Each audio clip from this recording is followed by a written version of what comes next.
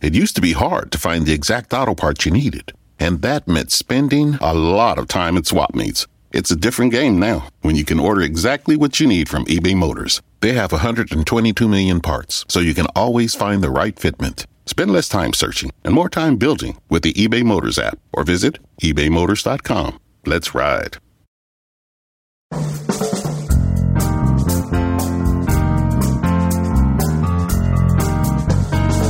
Brett McKay here, and welcome to another edition of the Art of Manliness podcast. As the title of his book, suggests, world-renowned professor of neuropsychopharmacology David Nutt thinks the cost-benefit analysis around consuming alcohol is an open question. He's not anti-alcohol. He regularly drinks himself, but he also thinks most people, more than 2/3 of folks around the world have had a drink in the past year, need to understand a lot more about drinking than they typically do in order to make an informed choice as to whether and how much to partake.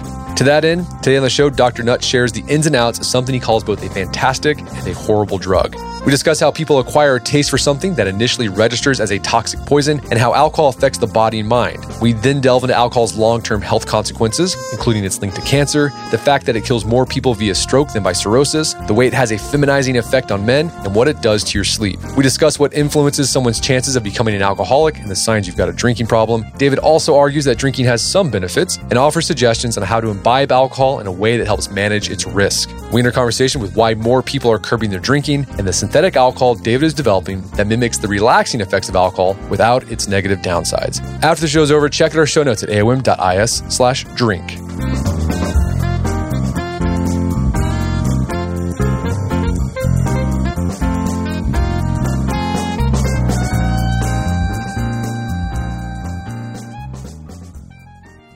All right, Professor David Nutt, welcome to the show. Thanks for having me. So you have a book out called Drink, ? The New Science of Alcohol and Your Health. And this is a deep dive about the health consequences of alcohol consumption. I'm curious, what led you down that path to write this book? Well, I'm a doctor. And like every doctor, I've been confronted almost on a daily basis with the consequences of alcohol. But also, I'm a researcher, and I've spent the last 40 years of my life researching how we can help deal with the problems of alcohol. And I thought it was about time I distilled all my wisdom into a publication while I still got a memory to recall it all. Well, let's talk about the state of alcohol consumption in the West today. What's it like? You're in the UK. Is the United States pretty similar to the UK or maybe Canada, other English-speaking countries in terms of alcohol consumption? Yeah, they're all pretty similar. People are generally drinking considerably more than they should, and certainly between 10 and 15% of the adult population have got alcohol-related problems. So are we drinking more today than in previous decades? Yeah, that's a difficult question to be precise about because, of course, there were periods when alcohol consumption was considerably higher than it is today. That's before we had any regulations, like back in the 1800s. And there were periods when it was lower, like during the wartime, and of course, people were away doing other things. But if we look back, say, over the last 60 years, back to the 1950s, consumption of alcohol in the West has generally risen fairly linearly. So certainly in the UK now, people are drinking on average twice what they were drinking in the 50s and 60s. And do we have any idea what's causing the drive, or do researchers have any idea? Oh, yes, we know a lot about it. I mean, there are two main drivers to this. The first is the price hasn't kept pace with inflation. So alcohol is now a third the real cost it was when I was a student. 40 odd years ago. That's the first thing. It's cheaper to drink now than it was before. And the second reason it's gone up is the availability. In the UK, we made a very big mistake in the 1990s, which we made alcohol readily available in supermarkets. And that massively increased the off-sales consumption. In fact, all the increased consumption we have seen in the last 50 years has been people buying it in supermarkets rather than buying it in bars. And you're also seeing alcohol in new forms. I guess this past year or 2 years, like the seltzer alcohol has been really popular. Yes. Yeah, that's quite an interesting scam in a way, isn't it? Because it's selling alcohol as being healthy alcohol because it's got fewer calories. But in reality, the calorie benefits are trivial. And I think people get confused, and people genuinely think that they're actually reducing the risk of alcohol by drinking it without mixers, just as a seltzer water. But in fact, they're not. they're certainly not reducing the risk, and it's conceivable they might even be increasing the risk, because at least if you drink alcohol with beer, you get some vitamins, some B vitamins and stuff, whereas in water, you get nothing but the ethanol. Well, I thought it was interesting. This book, I mean, really highlights the dangers, the risk of alcohol consumption. And it's something you don't typically see. I mean, we've all seen documentaries or read articles about the dangers of cigarette smoking or tobacco consumption or other drug consumption. But we often forget that, alcohol is a drug. Correct. But we kind of pretend like it's not. What do you think's going on there? Well, there's some interesting psychology. The first is, because so many of us drink, we don't want it to be a drug, do we? We don't want to be drug addicts. We don't want to be drug users. But the first thing is, that we have blinkers. Deliberately blinker ourselves to the truth because we enjoy drinking. And I have to say, the same is true for me.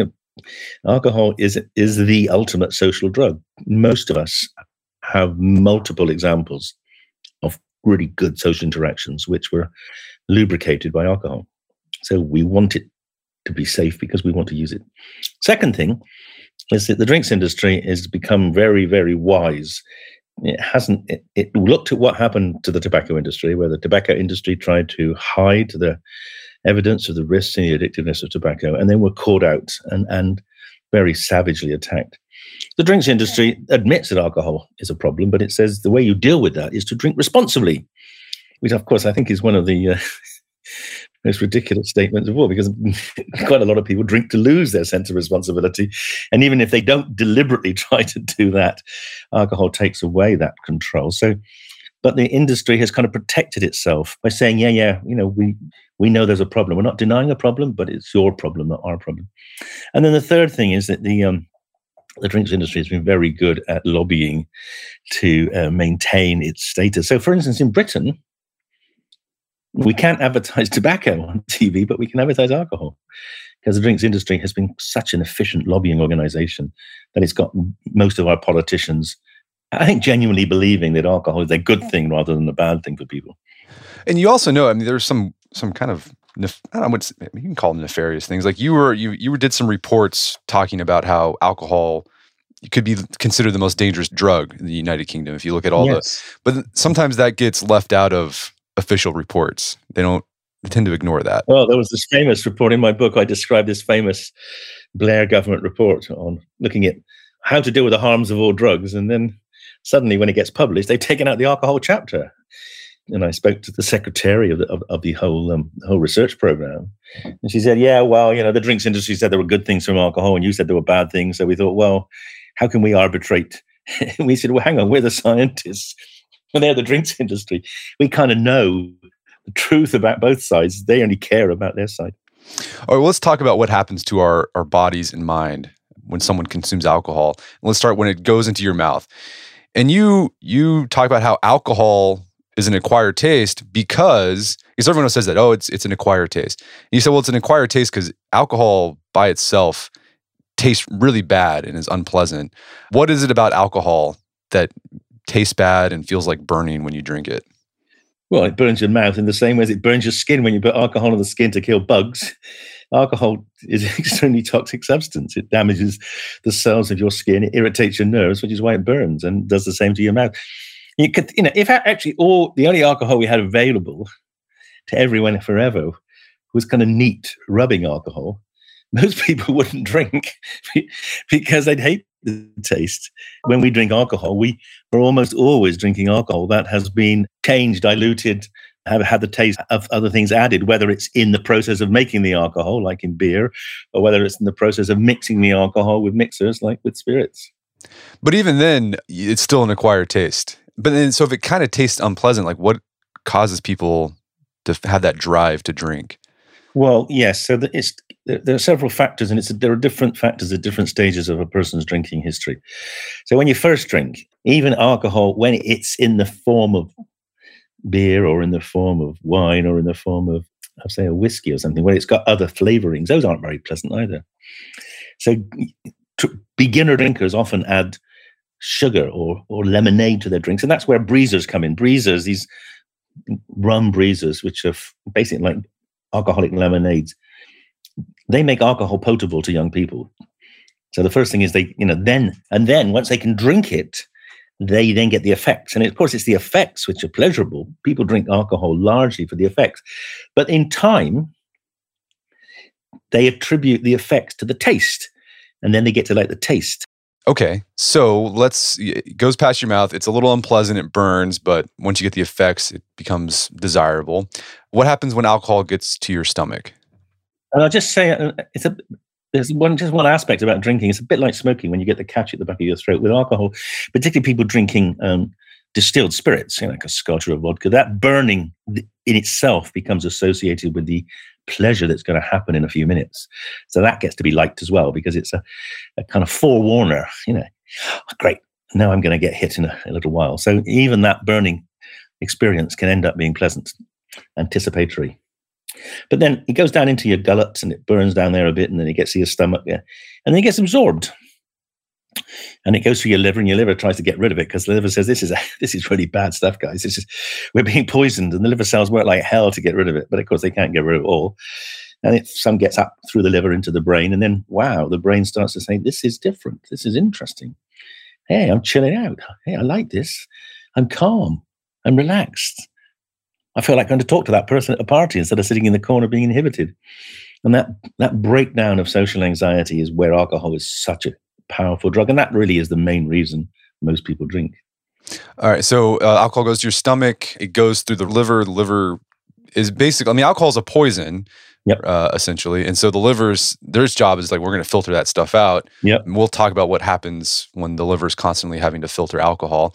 But let's talk about what happens when the alcohol crosses the blood-brain barrier. So you mentioned, okay, you start feeling more social, a little more loose. What is going on in our brain with the neurochemicals in our brain?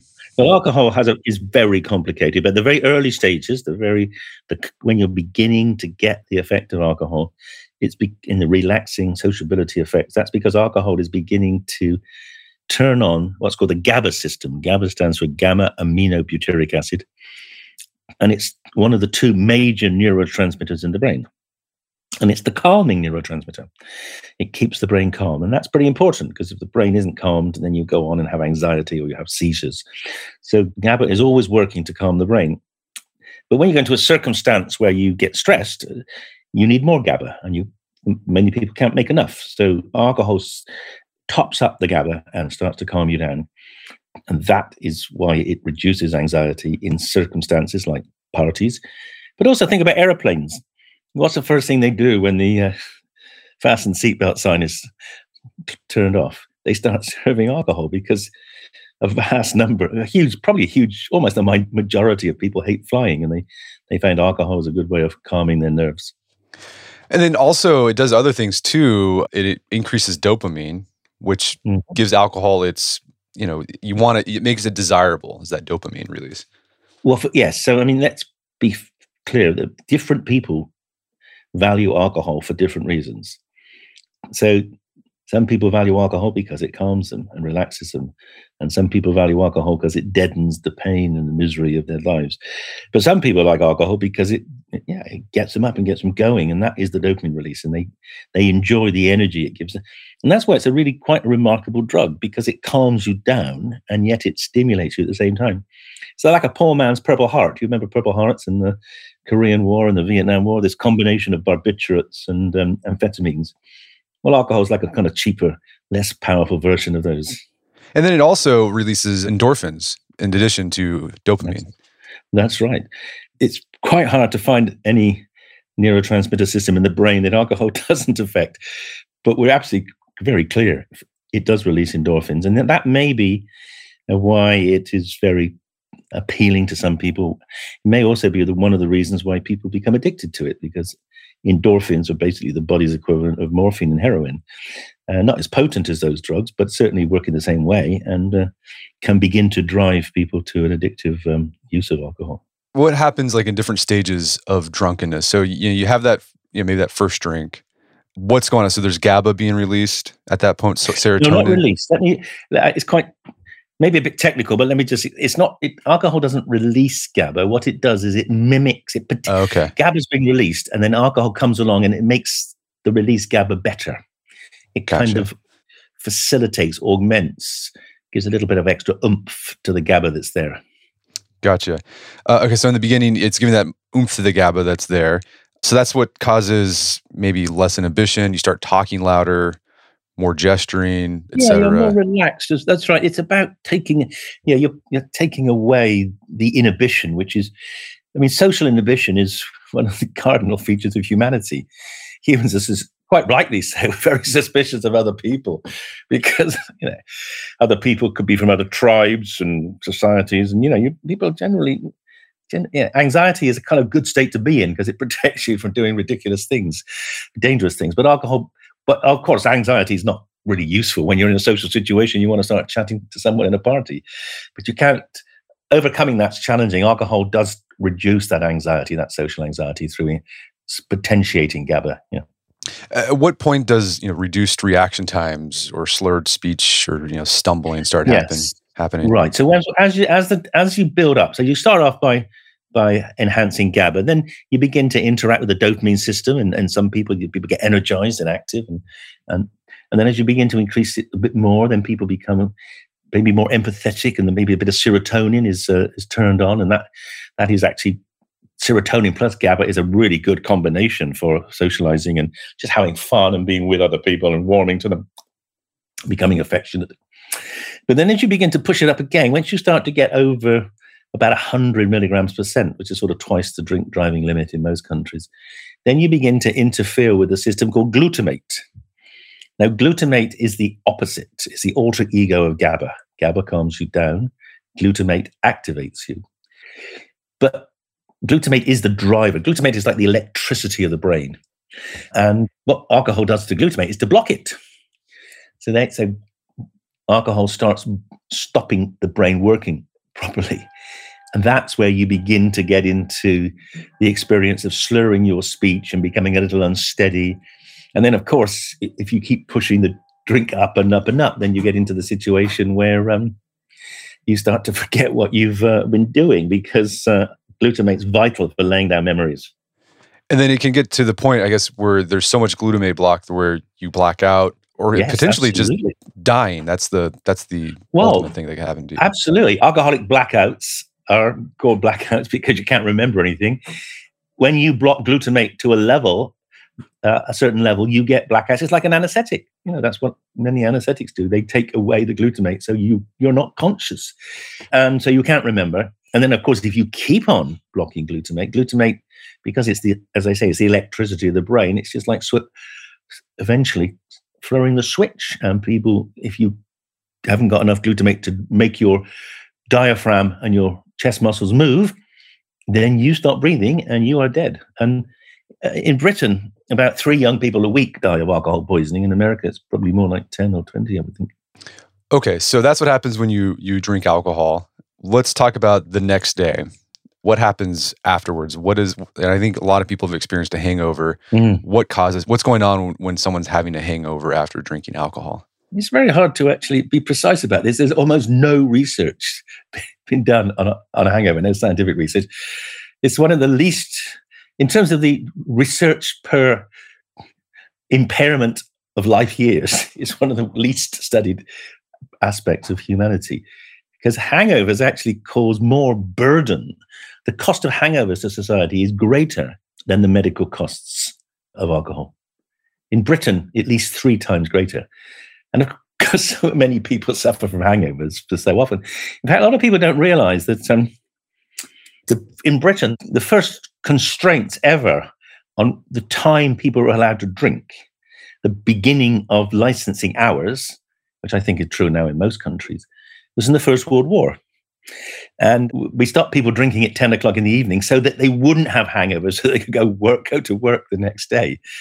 Because it used to be this famous saying in the British mines that basically the miners did a 4-day week because they were so drunk at the weekend they couldn't go to work on a Monday. But anyway, put that to one side. Hangovers are hugely problematic economically, but also they're very distressing to the people who've got them. In fact, driving with a hangover is almost as impairing as driving when you're drunk, depending on how drunk you are. But a hangover usually is as impairing as the threshold for drink driving.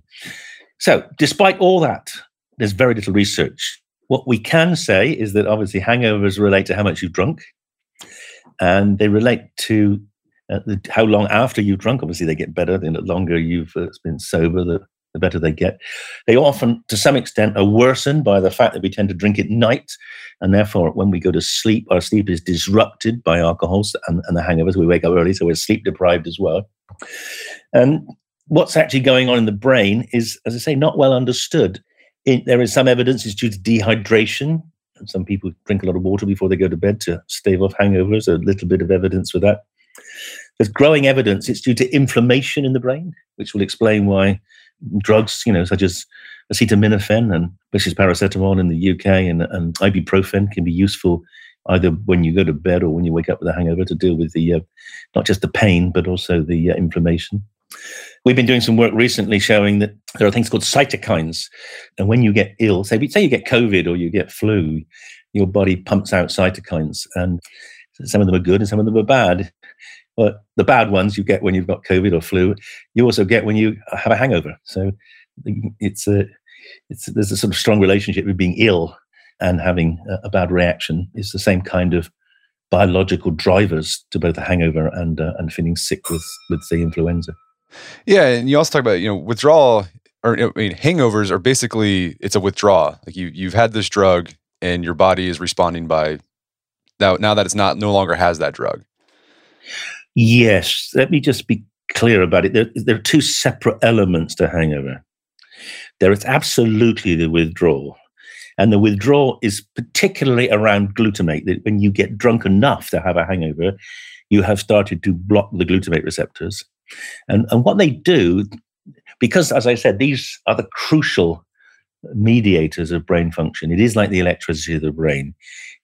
You've got to keep your glutamate working. Now, if you block glutamate receptors, it's not working as well. So what the brain does is make more of the receptors to offset the effects of the alcohol.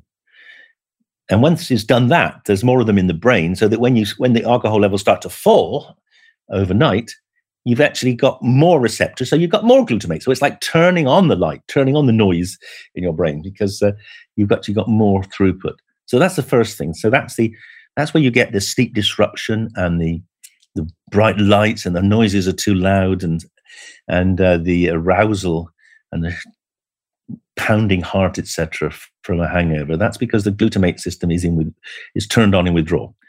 But then the other components, particularly the pain components, are due to this inflammation. We're going to take a quick break for a word from our sponsors. And now back to the show. So we've talked about what happens to our bodies and our brain whenever we drink alcohol. Let's talk about the long-term health consequences of regular drinking. So let's talk about the organ we most associate with alcohol, and that's the liver. What does alcohol do to the liver? Well, it's actually generally not a good thing for the liver, because the liver has to get rid of it. And most of the breaking down, the metabolism of alcohol is done in the liver. And the problem is that the alcohol got to get into the liver, and it's toxic to the liver. But also, it's broken down. The first stage of the metabolism is to a molecule called acetaldehyde.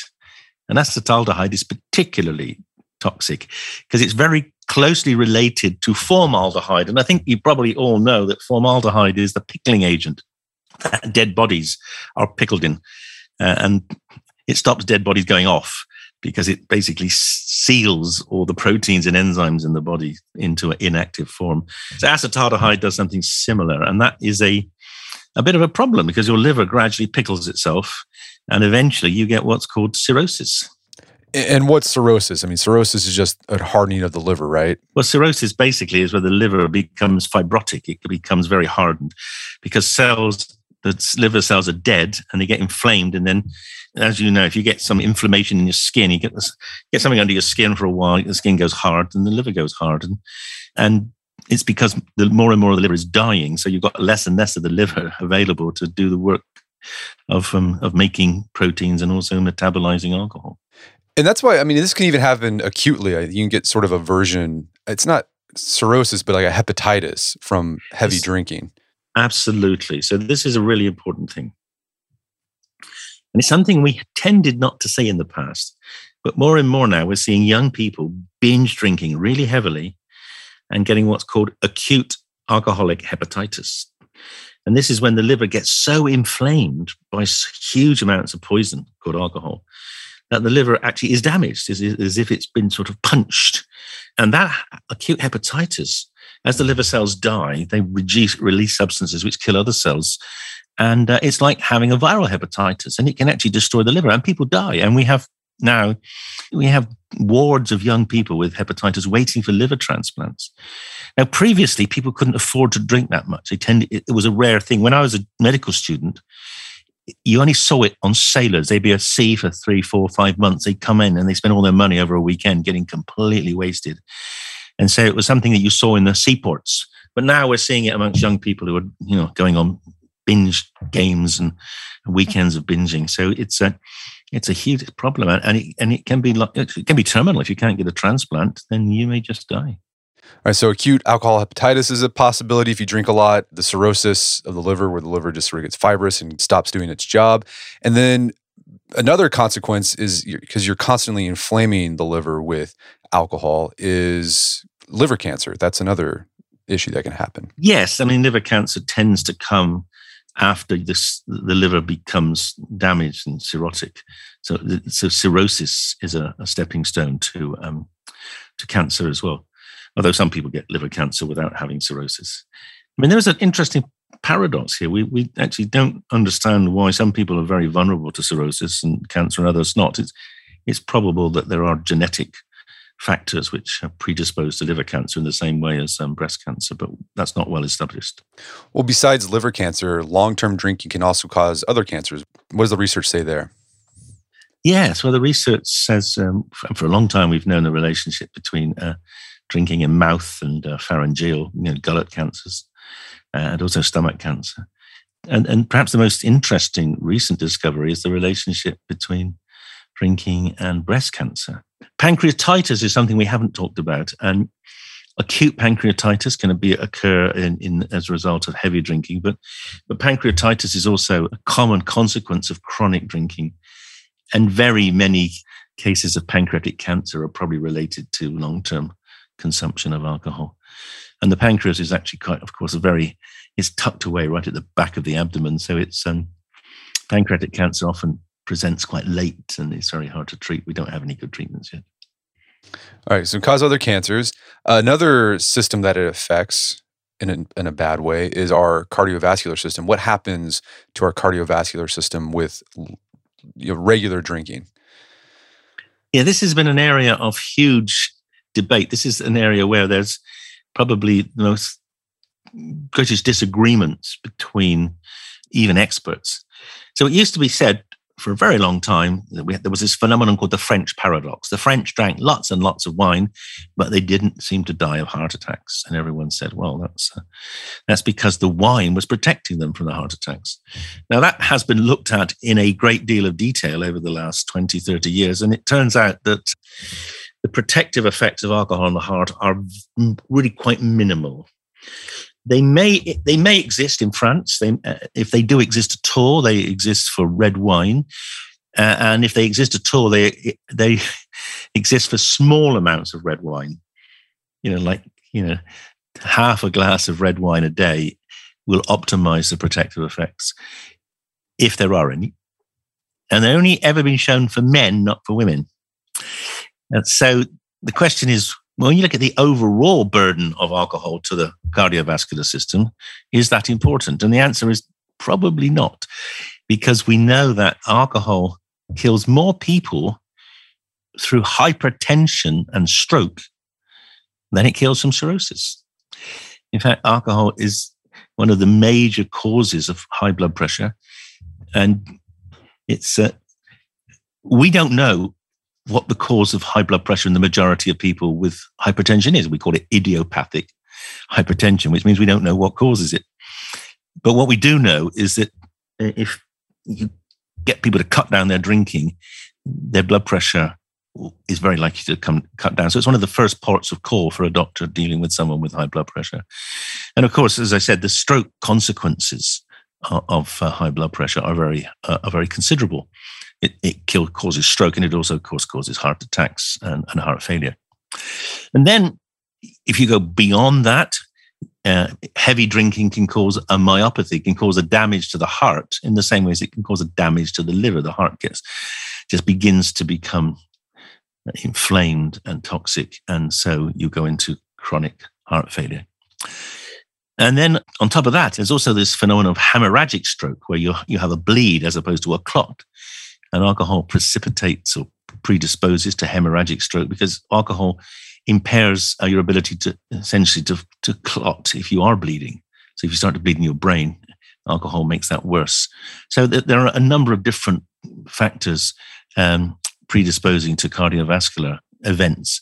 And then on top of that, you've also got the fact that alcohol, certainly in some people, particularly if they're eating as well, the calorie load of alcohol will also contribute to conditions like obesity and laying down atherosclerosis, which of course then leads to the other kind of stroke, which is the infarction, the blockage stroke as opposed to the hemorrhagic stroke.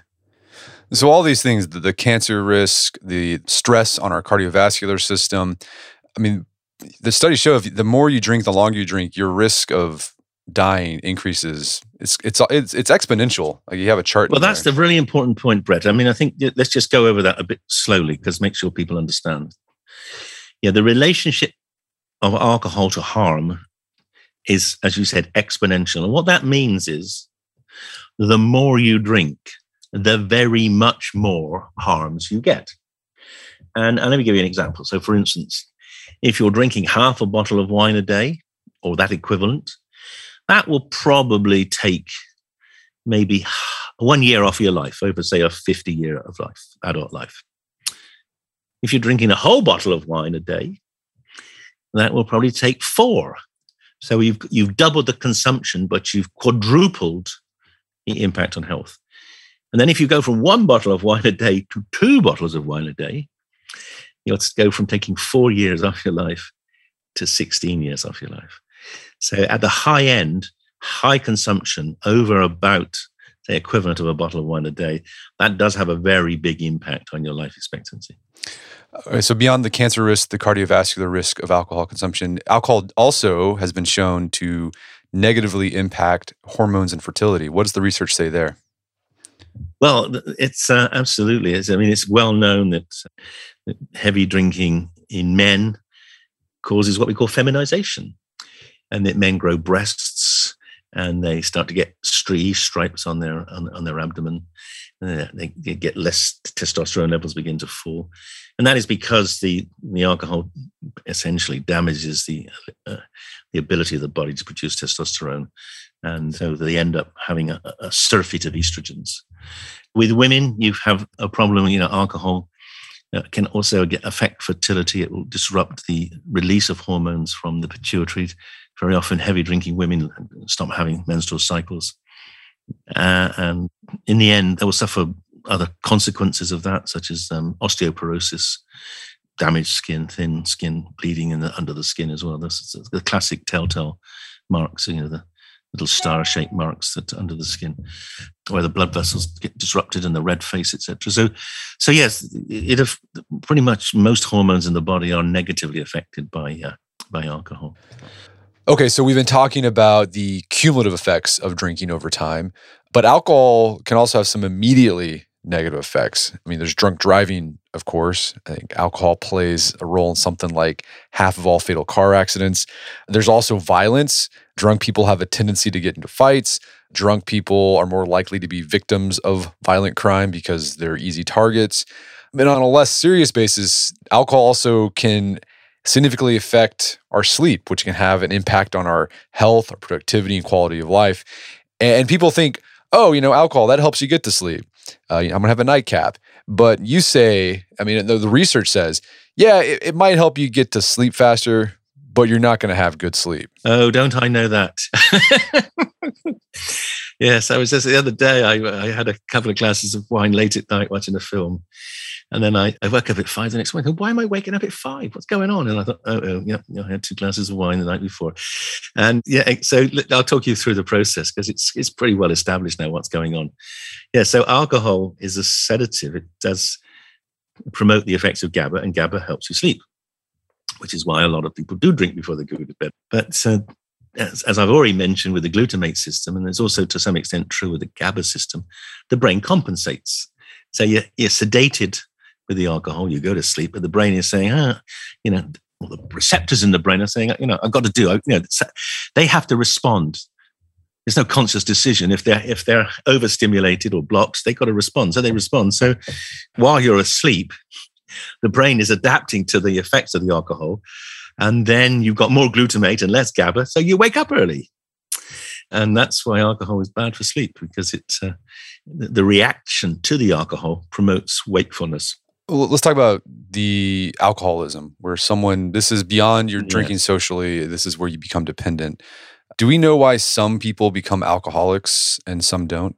Well, we know that there is a strong genetic component to alcoholism. What we don't know is exactly what that is in most people. We know that there are, alcoholism often runs in families. There seem to be some particular genetic groups that seem to be particularly prone to the binge drinking. It's often seen in the sort of Northern Europeans. Some people think it's a Viking gene that got spread to Scotland and Ireland and then off to Canada. Why it occurs a lot in the northern latitudes. We don't know what the gene is, but certainly there are strong genetic relationships. But it's likely that that's not just about alcohol. It's likely that there are also genetic vulnerabilities to addiction itself. We know that identical twins have a very high likelihood of becoming alcoholic if one's alcoholic, but also they also have increased risks of other addictions. So yes, there's definitely genetic risks, but as yet we can't really target them. I mean, all we can say is this: if you're a son of a male alcoholic, your risk of being an alcoholic goes up quite substantially. So be aware of that and monitor yourself carefully if you find yourself drinking more than other people. And in fact, that actually is one of the most interesting pieces of research is actually around the GABA system in terms of alcohol vulnerability, because it seems that sons of male alcoholics are resistant to alcohol. Paradoxically, when they start drinking, they can drink more than their peers, but they don't get drunk. And so they're seen as superstars. Hey, this guy can outdrink us. And they take on the challenge of drinking more than others and end up becoming damaged by that drinking, even though it's not laying waste to them immediately as it does to other people. How does someone know if they have a drinking dependence and if they're an alcoholic? Are there certain telltale signs we look for? Well, it's very, very easy. If you pay attention to what you do, and if you pay attention to what your friends say. So, if you've ever, a few really, I'll just give you a few of the really important ones. If you ever had to drink in the morning to overcome a hangover, to go to work, you've got a problem. If anyone's ever said to you, Dave, you were pretty outrageous last night. Do you realize, what a fool you made of yourself? You shouldn't have done that. Don't talking rubbish. Of course I wasn't, because you probably don't remember it, because you were probably so intoxicated you didn't remember. So if anyone criticizes your drinking, take it seriously, listen to them. If you ever get into fights or get arrested, yeah, I think that's probably a good sign you're drinking too much. So evidence that alcohol is messing with your life at the very beginning, you should start to think very objectively about what's going on with your, and then take advice, make a diary, have a drink diary. In my book, I talk about this plan that people should have. I think knowing how much you drink is as important as knowing what your body weight is, what your cholesterol is, what your blood pressure is. It's a fact that everyone should know and have at hand. And you should always be trying, as you're trying to always generate or reduce your weight and your cholesterol, you should always be trying to reduce your alcohol consumption.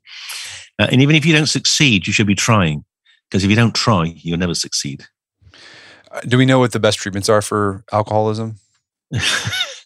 Well, there are very few good treatments. I mean, the success rates are very low.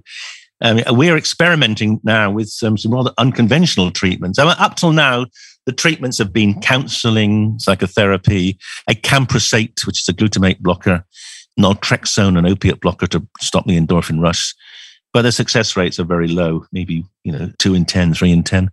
We've actually just done a study using MDMA, ecstasy, in alcoholics, and that disrupts a lot of the behavioral processes and the emotional processes which drive addiction. And where that was very successful, that gave us a 3 times greater response than our normal psychotherapy program. So we're exploring that currently. And also some people are using ketamine. Again, a couple of sessions of ketamine can help break people's compulsions to drink, break the habits of drinking. So these are some of the exciting new developments, but currently treatments are generally pretty poor. So we've been talking about the negative effects of alcohol. Are there any benefits to drinking? Well, there must be, otherwise most of us wouldn't do it. And most of us aren't addicted. So of course there are. And I like to say, it's my favorite drug. I drink alcohol a few times a week and I enjoy it. Why do I enjoy it? For all the reasons that other people do, because it relaxes me. It makes me more sociable. It makes me more convivial. It takes away some of the stress in life. Yeah, I enjoy the reminiscences that it brings back in terms of the previous pleasures. So it is actually at one level a fantastic drug. The problem is it's also quite a harmful drug. And you also talk, besides the social benefit, there's some studies that suggest that maybe alcohol can help with creativity as well, because of that inhibition loosening that it causes. Well, certainly for most people, it gets them on the dance floor, which they wouldn't do if they weren't drinking. That's a fact. Whether that's a good thing or not, I don't know. But this is amazing statistic, wasn't there? Of the first 6 American Nobel Prize winners in literature, 5 of them were alcoholics. Yeah, no one knows whether of course, there's no controlled study. You can't randomize Fitzgerald to alcohol or no alcohol in the beginning of his life. So there's a strong relationship. Yes, the writers think it's helpful. Whether it is or not, I don't know. Hard to prove. So, despite you spend most of this book highlighting the real dangers of alcohol, but this isn't a prohibitionist screed against it. In fact, you said right now you consume alcohol regularly, but you just make the case that people need to know about the risks so that they can make informed decisions on whether to drink regularly or not. And then if people do decide to drink, you offer some suggestions on how to drink sensibly, or as the alcohol companies say, drink responsibly. Yes, that's good. So what are you offer? There's a lot of them. What are some of the biggest pieces of advice you can offer people just to manage the risks of drinking? Well, monitor what you're drinking and think about it. And my favorite one, by the way, is if you're drinking as a couple, which most couples do now, over an evening with an evening meal, never open a second bottle of wine. That's probably the most important piece of advice I could give to any couple. If you don't exceed the 1 bottle when you start drinking, then you're going to be, both of you, be in a range. As long as you share it, you're going to be in a range where it's reasonably contained. Don't drink every night. Try to have at least 2 nights a week or 2 days a week when you're not drinking. Another ploy is to actually work out how to say no when people are offering you drinks, to say have a limit. I mean, a lot of people actually say, okay, I'm driving, so I may only have 1 drink, and that's a good way to say I'm not going to drink again any more that evening. Another one I think is quite useful is to not drink with meals, because with meals it's you often take bigger mouthfuls to wash the food down. You don't savor it because you've got the taste of the food in your mouth. So the wine's just you're just using the wine as a lubricant. Use water to wash food down and then savor your wine or your drinks after the meal. In fact, don't drink before meals.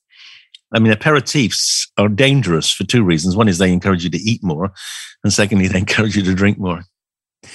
And also buy the most expensive wine or beer or spirits you can, because the more expensive it is, the less you're going to drink and the more you're going to want to savor it.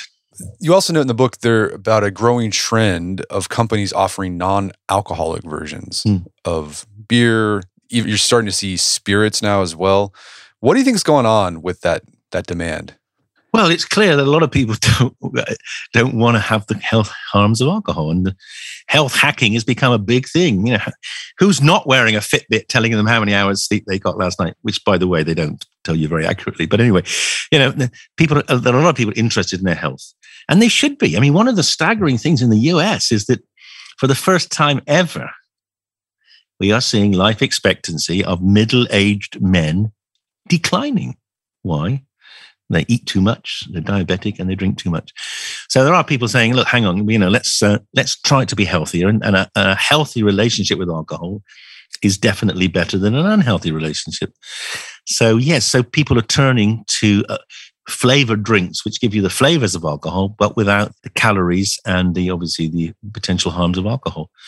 The problem with those drinks is they don't give you the benefits of alcohol. And that's actually why I've spent the last 10 years of my life trying to develop alternatives, because I would love to have the relaxing, sociable effects of alcohol without the harms.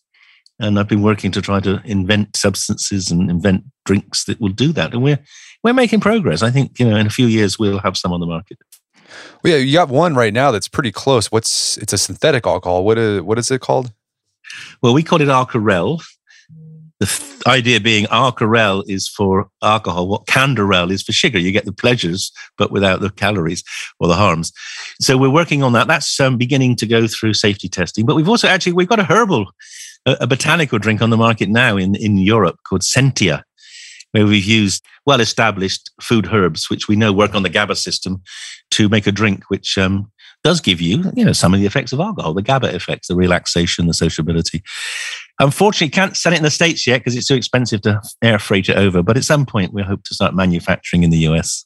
All right. So what you're doing with these alcohols, you're trying to induce the GABA response. Correct. That's right. Yes. With it. It's interesting. And the great thing is, if you just induce the GABA response, you do massively minimize a lot of the harmful consequences. Particularly, if you don't target glutamate, then you can't get blackouts and you won't get the upregulation of the receptors. You won't get the hyperexcitability and withdrawal, etc. Well, David, this has been a great conversation. Is there some place people can go to learn more about the book and your work? Yeah, well, you go into my website, on the Imperial College website. You learn a bit about that, you can go onto my website for my synthetic alcohol. It's called GABA Labs. If you go on the GABA Labs website, you can learn more about it there. Fantastic. Well, David Nutt, thanks for your time. It's been a pleasure. Been an absolute delight, and that's a wonderful interview. And thank you very much. My guest today was David Nutt. He's the author of the book Drink, ? It's available on Amazon.com. Also, check out our show notes at aom.is/drink, where you can find links to resources where we delve deeper into this topic.